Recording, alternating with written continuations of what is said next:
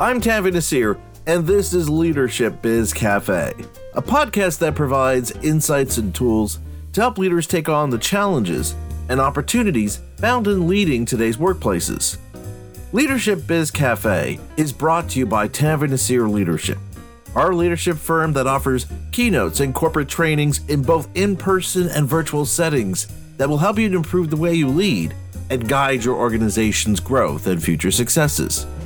Now, if you've been enjoying my podcast and the insights and tools I've been sharing on how you can improve your leadership craft, and you're interested in having me expand on them with your team and organization, I'd like to invite you to check out my speaking page on our website at tavinasir.com to learn about some of the topics I can discuss at your upcoming event. And now I'd like to introduce my guest for this episode, Dr. Tina Opie. Tina is an associate professor of management at Babson College and a well-regarded thought leader in the field of organizational behavior. Her work has appeared in the Washington Post, Business Insider, Old Magazine, the Boston Globe, and Harvard Business Review. I've invited Tina to talk with me about her books she co-wrote with Dr. Beth Livingston, Shared Sisterhood: How to Take Collective Action for Racial and Gender Equity at Work, which was picked by Forbes magazine as one of their 10 best books of 2022. Hi, Tina. Welcome to the Leadership Biz Cafe. Hi, thank you so much for having me. I'm so excited to be here. I have to tell you, Tina, I really enjoyed reading this book, Beth, and you wrote. So I'm eager to dive into your book here because I know for many people, this can be a difficult or uncomfortable conversation to have. But with your help here today, I'd like to kickstart that conversation so those listening will have the understanding and insight to know how to successfully do so as well. And to start things off here, Tina, I'd love it if you could share with our listeners how you define racism, because not just in the United States, but I can tell you here in Quebec, there is a push to politicize the term, which only serves to maintain systemic racism in place instead of encouraging an honest dialogue about how do we effectively move forward. I'm so happy that you asked that question because as a professor, words, I always tell my students and the people I work with, words really matter. So we define racism, and many people in our field define racism as power plus prejudice. So power is access to and control over resources. Okay, so let's put a pin in that for a second. Prejudice has to do with preconceived notions about a person or a group. So it might be based on, and it's usually not based on reason or actual experience. And anyone can be prejudiced. Anyone can be prejudiced regardless of your racial background, whether you're white, Black, Middle Eastern, Asian, Latinx, et cetera, you can be prejudiced. But when it becomes racism is when you can take that preconceived notion and put power behind it.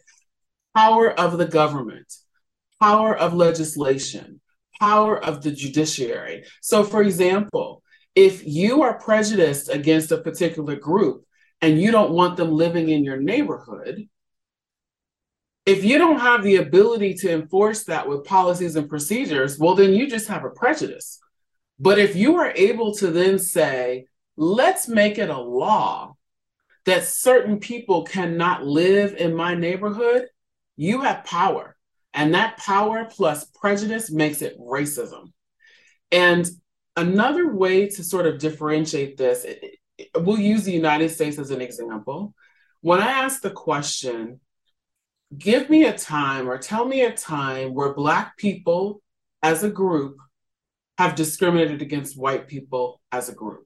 I mean, we can think long and hard, but if I were to ask the other question in the reverse, give me a time or give me examples of when white people as a group have harmed Black people as a group, or tell me a time when white people as a group have harmed Indigenous people as a group. You could come up with a lot of historical examples. And that is the sort of the illustration of racism. And I know that some people will hear that and immediately bristle and say, this is divisive. This conversation is problematic because just by calling people white or Black or Indigenous, Tina is exacerbating the problem. Here's what I will say to you. One, would you trade places with, if you're white and you're hearing this and you're offended, would you trade places with a Black person?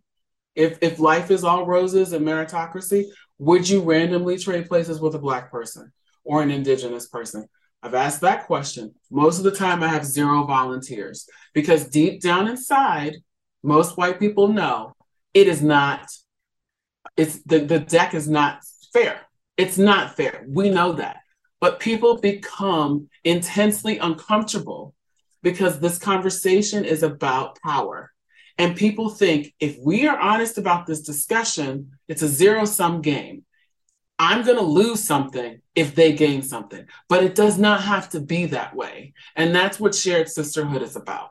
Yes, and that was one of the reasons why I wanted to start our conversation with your definition of racism, because I think it makes it easier for us to not only have this conversation, but to also understand the importance and necessity of shared sisterhood, which you just mentioned, which, as you describe in your book, is about creating collective action whereby women of all races work together to dismantle racial and gender inequality in the workplace.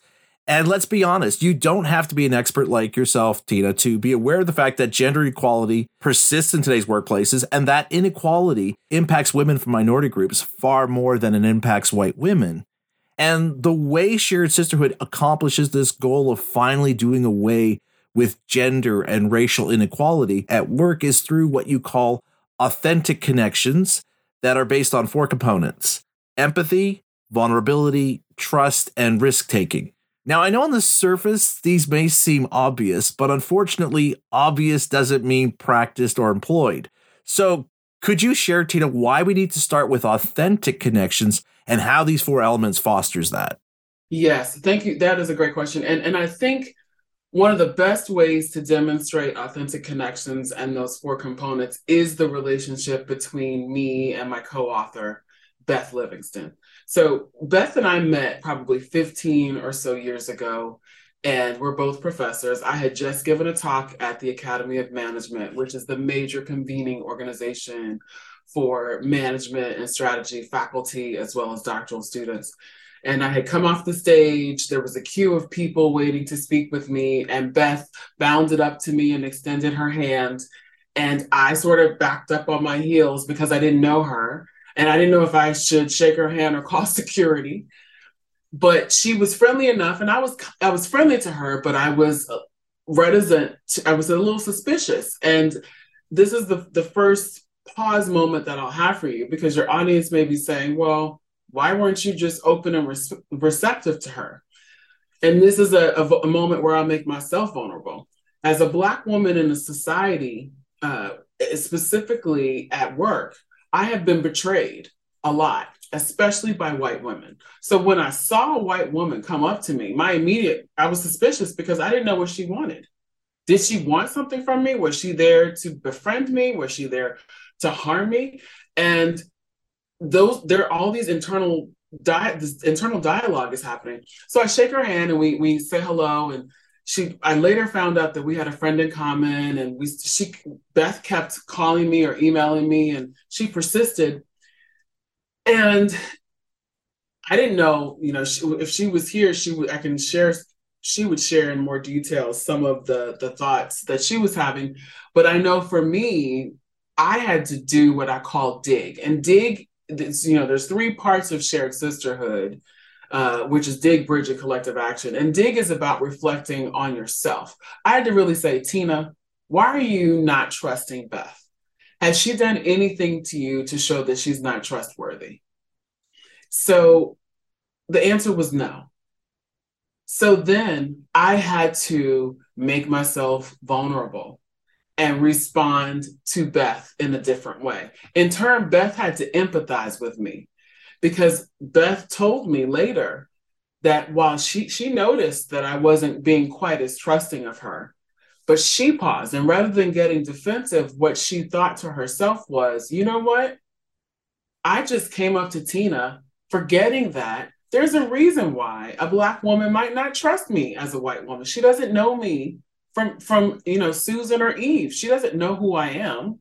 So I need to slow down and demonstrate that I am trustworthy.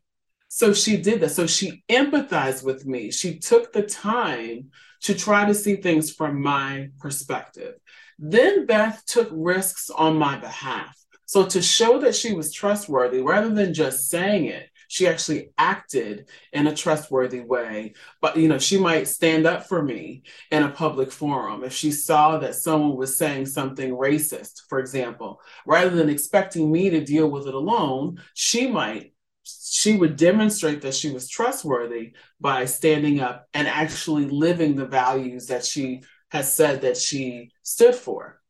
And then over time, as we began to know each other, so we found out that we're both academics, we're both mothers, we're both wives, we both love 90s hip hop, we both like to dance. So those were our similarities. So we bonded on those things. And then we found out that we had dissimilarities. We have different racial ethnic backgrounds, but I'm a Christian and Beth is an atheist. So we also began to explore those differences, and we don't always agree. But the foundations that we established because of the risk-taking, the vulnerability, the empathy, and the trust helped us layer by layer, interaction by interaction, to establish this really firm foundation of authentic connection so that we trust each other at a deep level. I mean, so much so now that our money is intertwined with each other. I mean, we trust each other at an implicit level, but it didn't start that way. And our relationship is a case study on what is possible when two people from very different backgrounds commit to creating authentic connections by centering the value of equity. I mean, shared sisterhood works. And Beth and I are an example of that. What I found interesting about this idea of authentic connections, Tina, is that when we talk about leadership, one of the things that women leaders are often praised for doing a better job at compared to their male counterparts is being able to foster connections and promote collaboration. Mm-hmm. So there's clearly a blind spot at play here for women, particularly white women, from some of the examples and research findings, Beth, and you shared in your book, which touches on that first practice needed for creating shared sisterhood, which you mentioned, called the dig practice. But before we delve into that practice, I'd like to explore this idea that the process of dismantling gender and racial inequality requires work on three levels: individual, interpersonal, and collective. Yeah. So, Tina, could you walk us through these three levels and how we use the efforts made in one to fuel those we need to make in the other? That's a great question. So one of the reasons when Beth and I embarked on writing this book, and I actually started the idea for Shared Sisterhood, I started thinking about this in 2009. And then things sort of were really expedited right before George Floyd was murdered, honestly. And Beth and I, when we looked at a lot of the work that was happening in culture, organizational change, and diversity, equity, and inclusion, a lot of the work was focused on sort of the individual, things like implicit bias or cognitive bias or that kind of training. And then there were also a lot of work on how you can sort of do pay equity audits, things at the systems level. But there wasn't a lot of work out there that connected the individual to the systemic. So people were often stuck. I'm like, I'm motivated to change, but what do I do in this sea of racism and sexism? How can I contribute as an individual? And that's where authentic connections come in. So at the individual level, the way that we tie this in is we look at dig, as I was talking about. So that's you as a human being, as an individual. What are the unique things that comprise who you are as an individual? That's what we talk about as dig. How can you assess yourself? What is it about yourself that is most salient to you? How does that affect how you see the world, how you see other people? It is very difficult for employees, for managers, for leaders, for a neighborhood organizer to really, I think, connect with other people or come up with policies to even see the need to be more equitable if they have never reckoned with who they are as an individual and how that may affect how they see the world. I think a lot of this legislation, and this is a slight tangent. I mean, I don't know if I should get into naming the legislation we were talking about before, but I think the reason why somebody might ban wearing religious symbols in public or ban talking about Black history in schools is because they have no idea the importance of those things, because they've never reckoned with why they think it's problematic at an individual level. They've never ever confronted that. They've never dug into it. They just hear that it's different than what they've been exposed to, and they don't want to hear, they're reacting to it. So they need to dig at the individual level. So that's the individual level. The second level is interpersonal. And a lot of times people in organizations want to reach out. I've had people say, "Oh, Tina, I'm so sorry that this happened. How can I help you?" That's what we call bridge when you're working to form these authentic connections. And this is where you're trying to connect with someone who is different than you, where you center the value of equity. That is great. But what we found in our research and in our consulting work when we've done this is that when people who, we talked about, use the word power.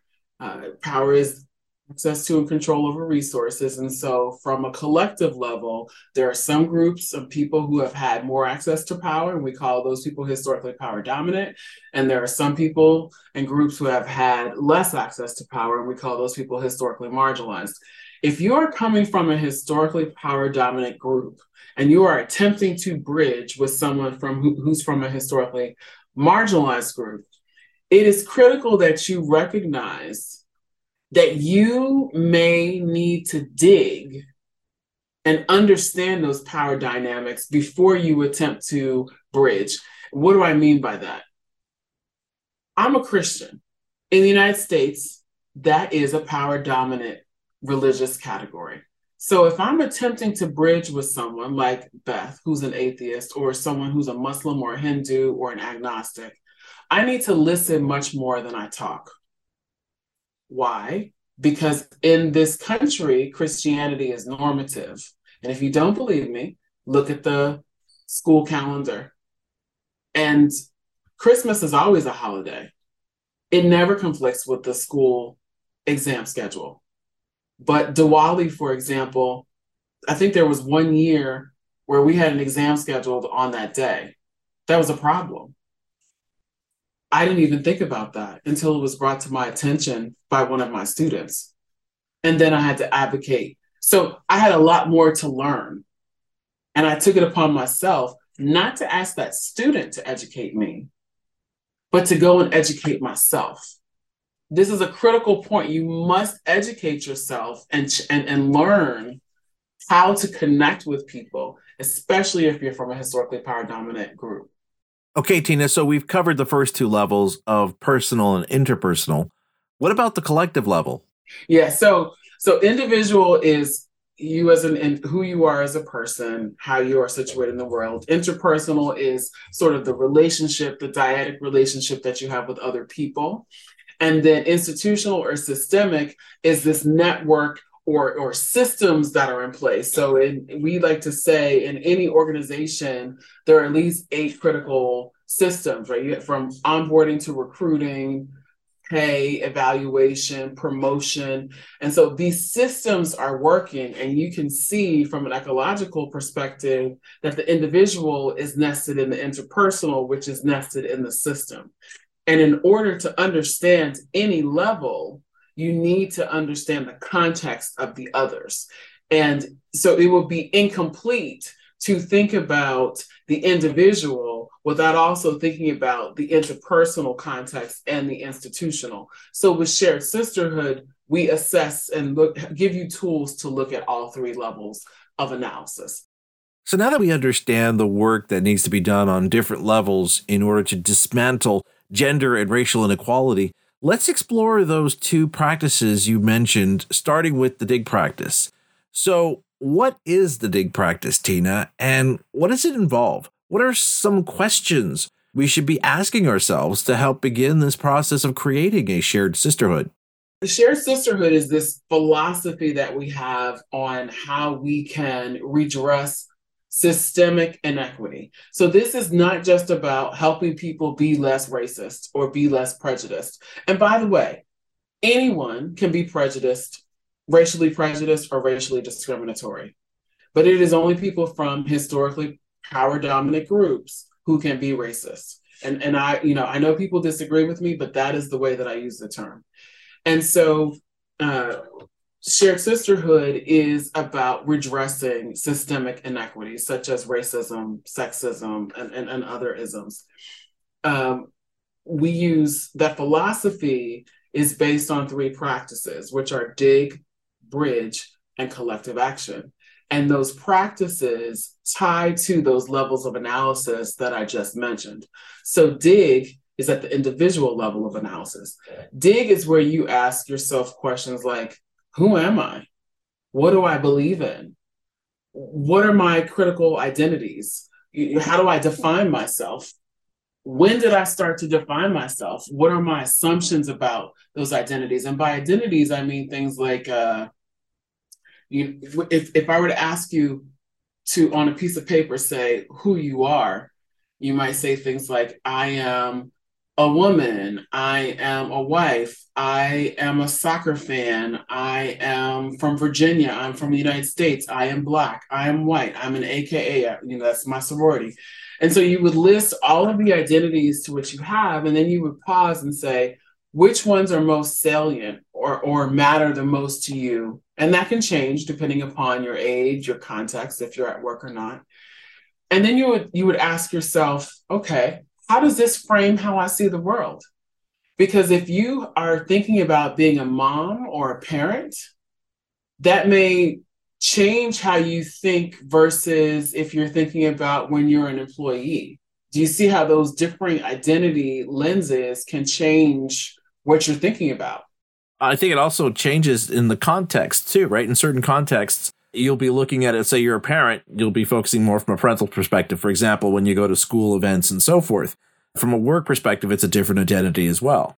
Exactly. And then what we begin to do is we say, okay, which of these identities, which ones are most important at work for me? Which ones have been facilitators or inhibitors in my mind of my progress at work? Which ones have helped and which ones have hindered? Why do I think that? Do I think that these are the same for other people? What do I think are the identities that have facilitated or inhibited other people at work? Why? What's the relationship between these things? What are the histories of these identities? So when I came up with the term dig, I did that because I felt as though there were many well-intentioned people who wanted to get along with each other at work, but we were talking past each other. We didn't really understand ourselves, and it's very difficult to connect with people if we don't have that fundamental understanding of who we are. There's actually another point you bring up here in your book that I think is critical to understand.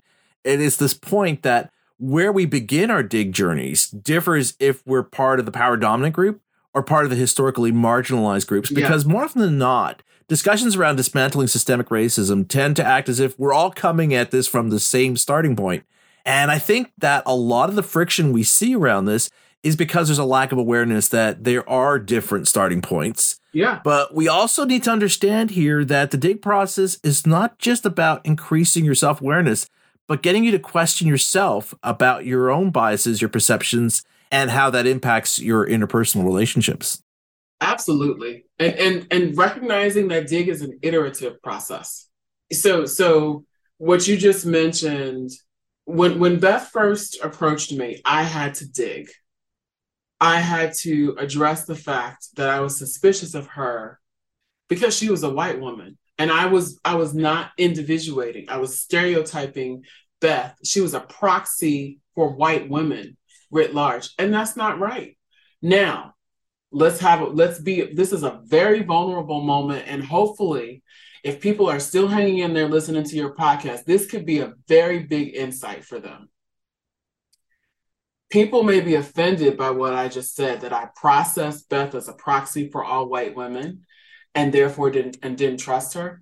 But let's switch to gender. Women, during the Me Too movement, there were so many women who were sharing stories about how when they got into a cab or if they're walking down a dark street late at night, in the United States, the number that you dial for emergency is 911. And they would dial 9 and 1 on their phone, and then their finger would hover over the last one just in case they saw someone come towards them. Or if they get into a ride sharing app or a cab, they would call their friends and say, hey, I'm in a car with a guy. This is what he looks like. Did they do that because they didn't trust all men? No. They did that because this man was a proxy for the group of men. And we know statistically, men have been the group that have done what? Harmed women. And this is the point of insight that I think many white women and white people may not know. For many historically marginalized people, white people are a threat. Historically, white people have harmed people from historically marginalized racial backgrounds. And that is hard for sometimes people from historically power-dominant groups or white people to hear, because the social media and the news would have you believing that people from historically marginalized racial groups are the perpetrators. But if you look at history, the greatest harm social at a collective level has been done by white people to historically marginalized racial groups.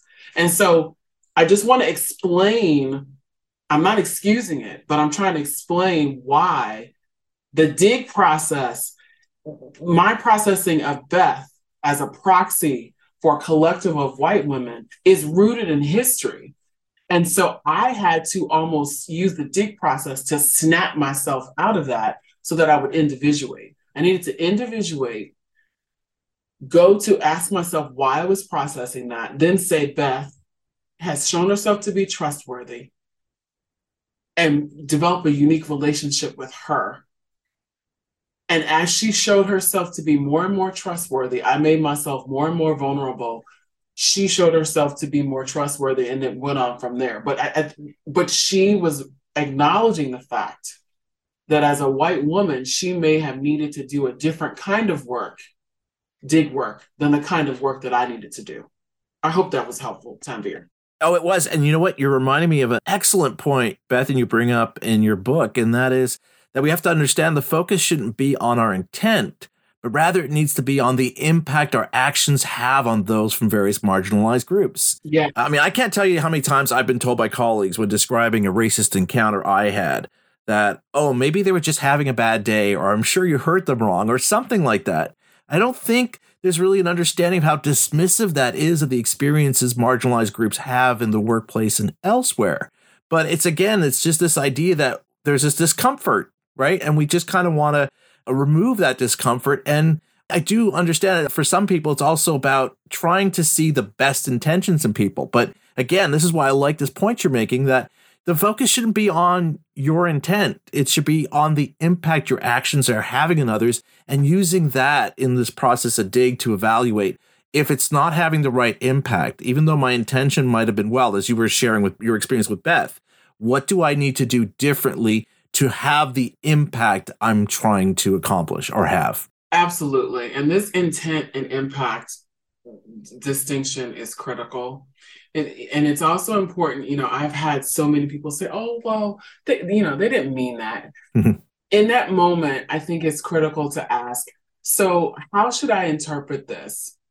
Where you are equating their feelings with the outcome that I am now dealing with. So their discomfort is equal to my lack of a job or lack of a promotion. You know what I mean? Yeah. It's like, I've had some meetings where people would say, well, I feel unsafe. And I'm like, listen, first of all, safety to me, are you physically in danger?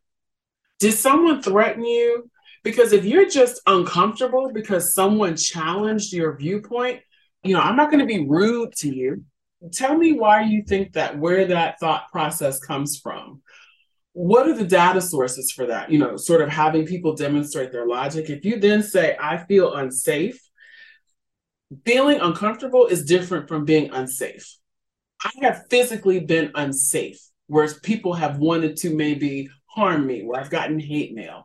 That is a different thing than someone wanting to cry in a meeting because they felt like someone may have thought they were racist. That is a totally different ballgame. And we have to stop equating those two. It's not the same thing.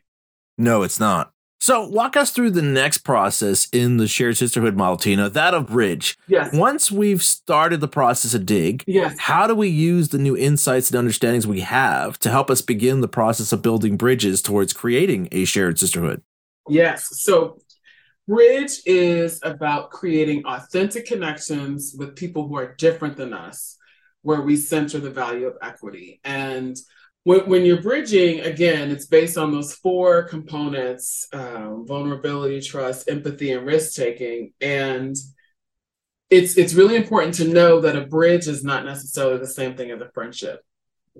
Because in a friendship, especially a cross-racial friendship, you might not ever talk about power.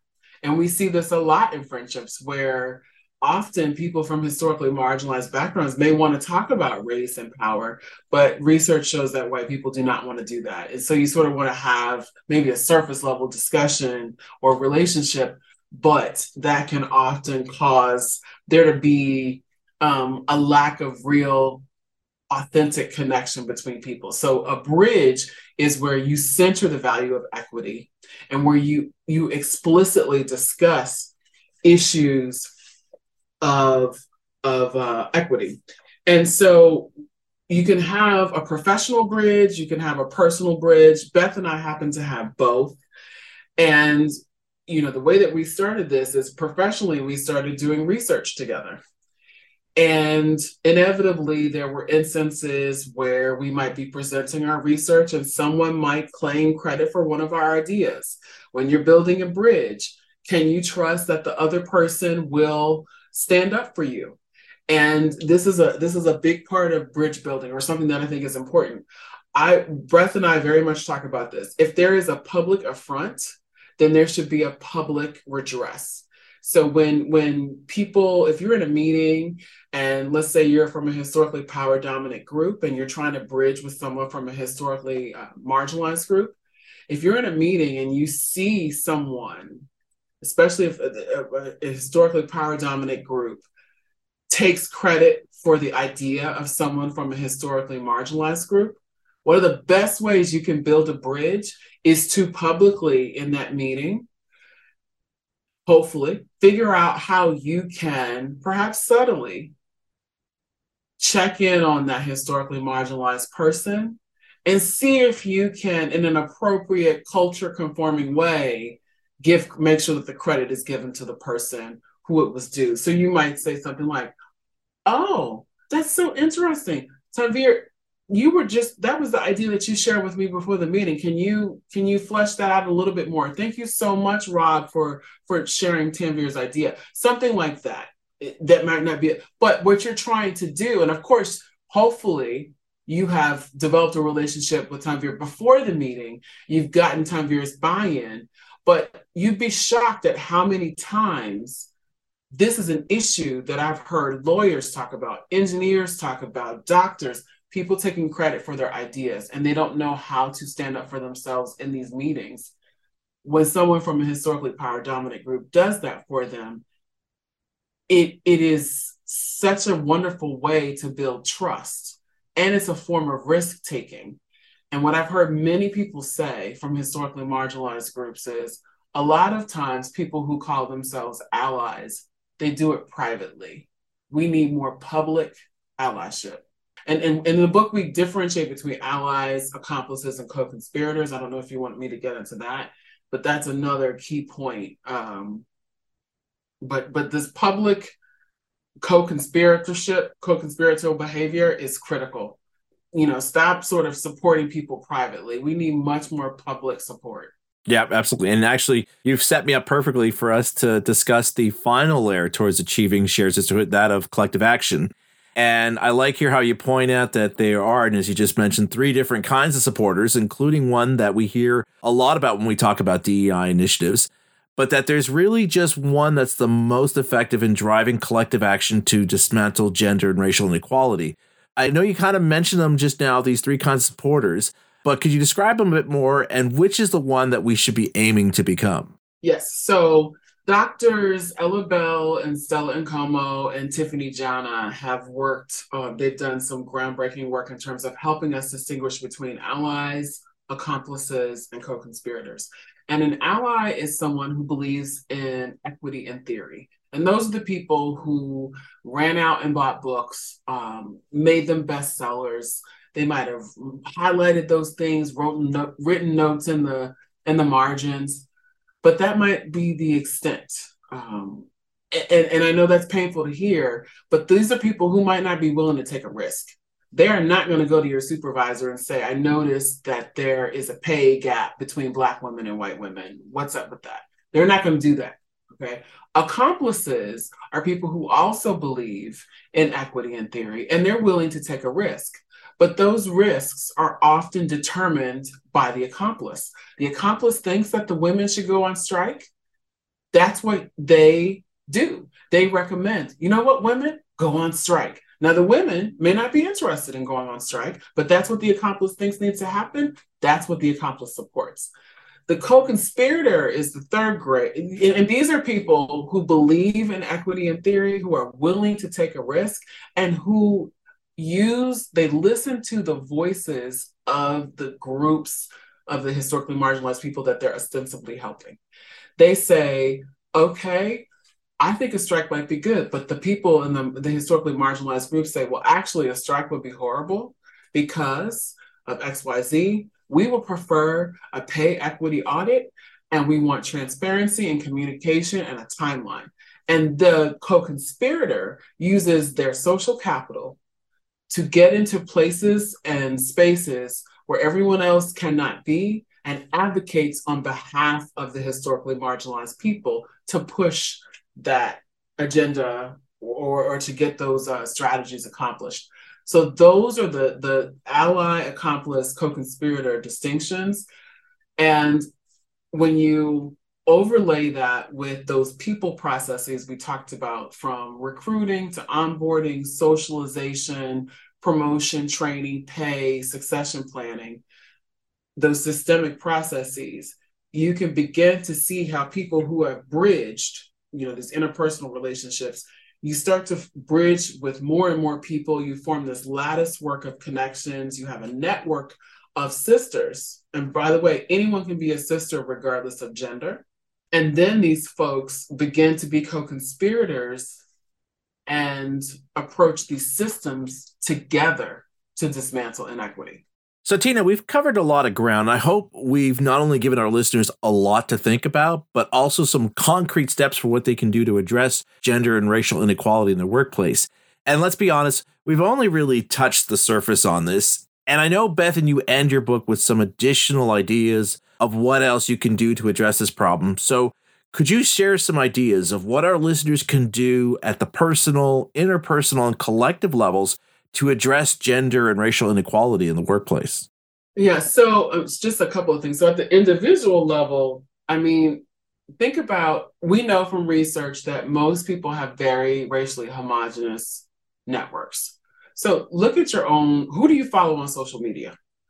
Try to follow people from different backgrounds on social media. Follow Beth and I. We're at Beth A. Livingston and at Dr. Tina Opie across social media. But at an interpersonal level, who are the individuals who you're connecting with? Have you checked in with people to know how they're doing? To see with people from different backgrounds than you. And this is not tokenism. I really want to be clear on that. This is not you walking across to somebody who you have no clue who they are. They have no clue who you are. And you say, hey, because you're Black, I want to connect. Please don't do that. That's not what I'm recommending. This is, today I just got a call from someone, and she noticed that she hadn't seen me at some social events. She's a white woman. And she said, hey, I'm really concerned about you. That's what I'm talking about. that at the interpersonal level, she reaches out to me, I reach out to her. She notices when I'm not present. Who are those people that you do that with? At an institutional level, have you checked in with your CEO, with your ERGs? What are the calls to action at your organization? What are they doing? 3 years ago, right, when George Floyd was murdered, I mean, that affected the globe. There were so many organizations who made commitments. Where do you all stand? What's your DEI spend? Have you fulfilled the commitments that you made? Those are simple tactics that you all can take right away. At the collective level, I would say connect with your ERGs, look at the systemic sort of solutions that you all have committed to doing and follow up on those. Most of the organizations that I've worked with have planned, they have strategic plans in place, but they haven't followed up on them.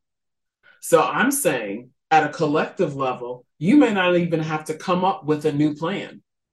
Simply dust off the old one and enact it.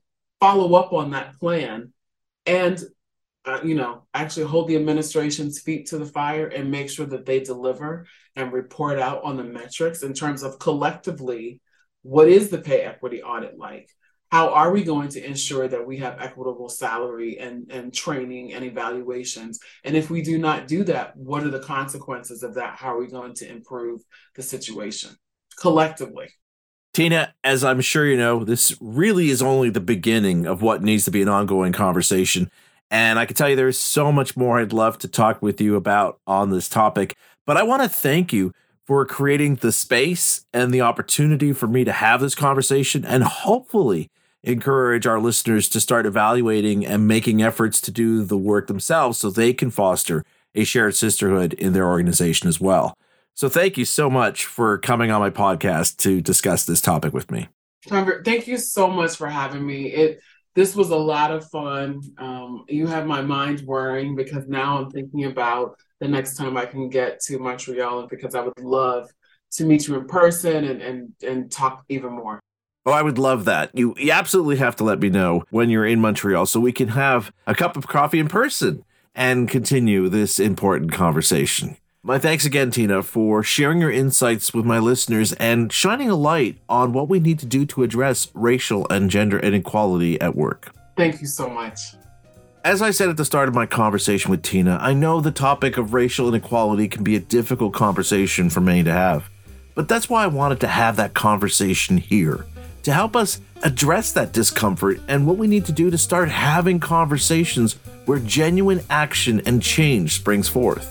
And this is an ongoing conversation, which is why I plan on inviting other guests on my podcast to help us learn how can we bridge this divide to ensure the collective success of everyone under our care. So if you'd like to learn more about Tina and Beth's book, check out the show notes for this episode on our podcast page at tavinasir.com/LBC. Now, if you'd like to learn more about my speaking work, whether that's for a keynote or a workshop, you can do so by going to the speaking page on our website at tavinasir.com, where you can find both a list of some of the topics I cover, as well as some examples of the keynotes and workshops I give. I'm Tavin Nasir, and you've been listening to Leadership Biz Cafe.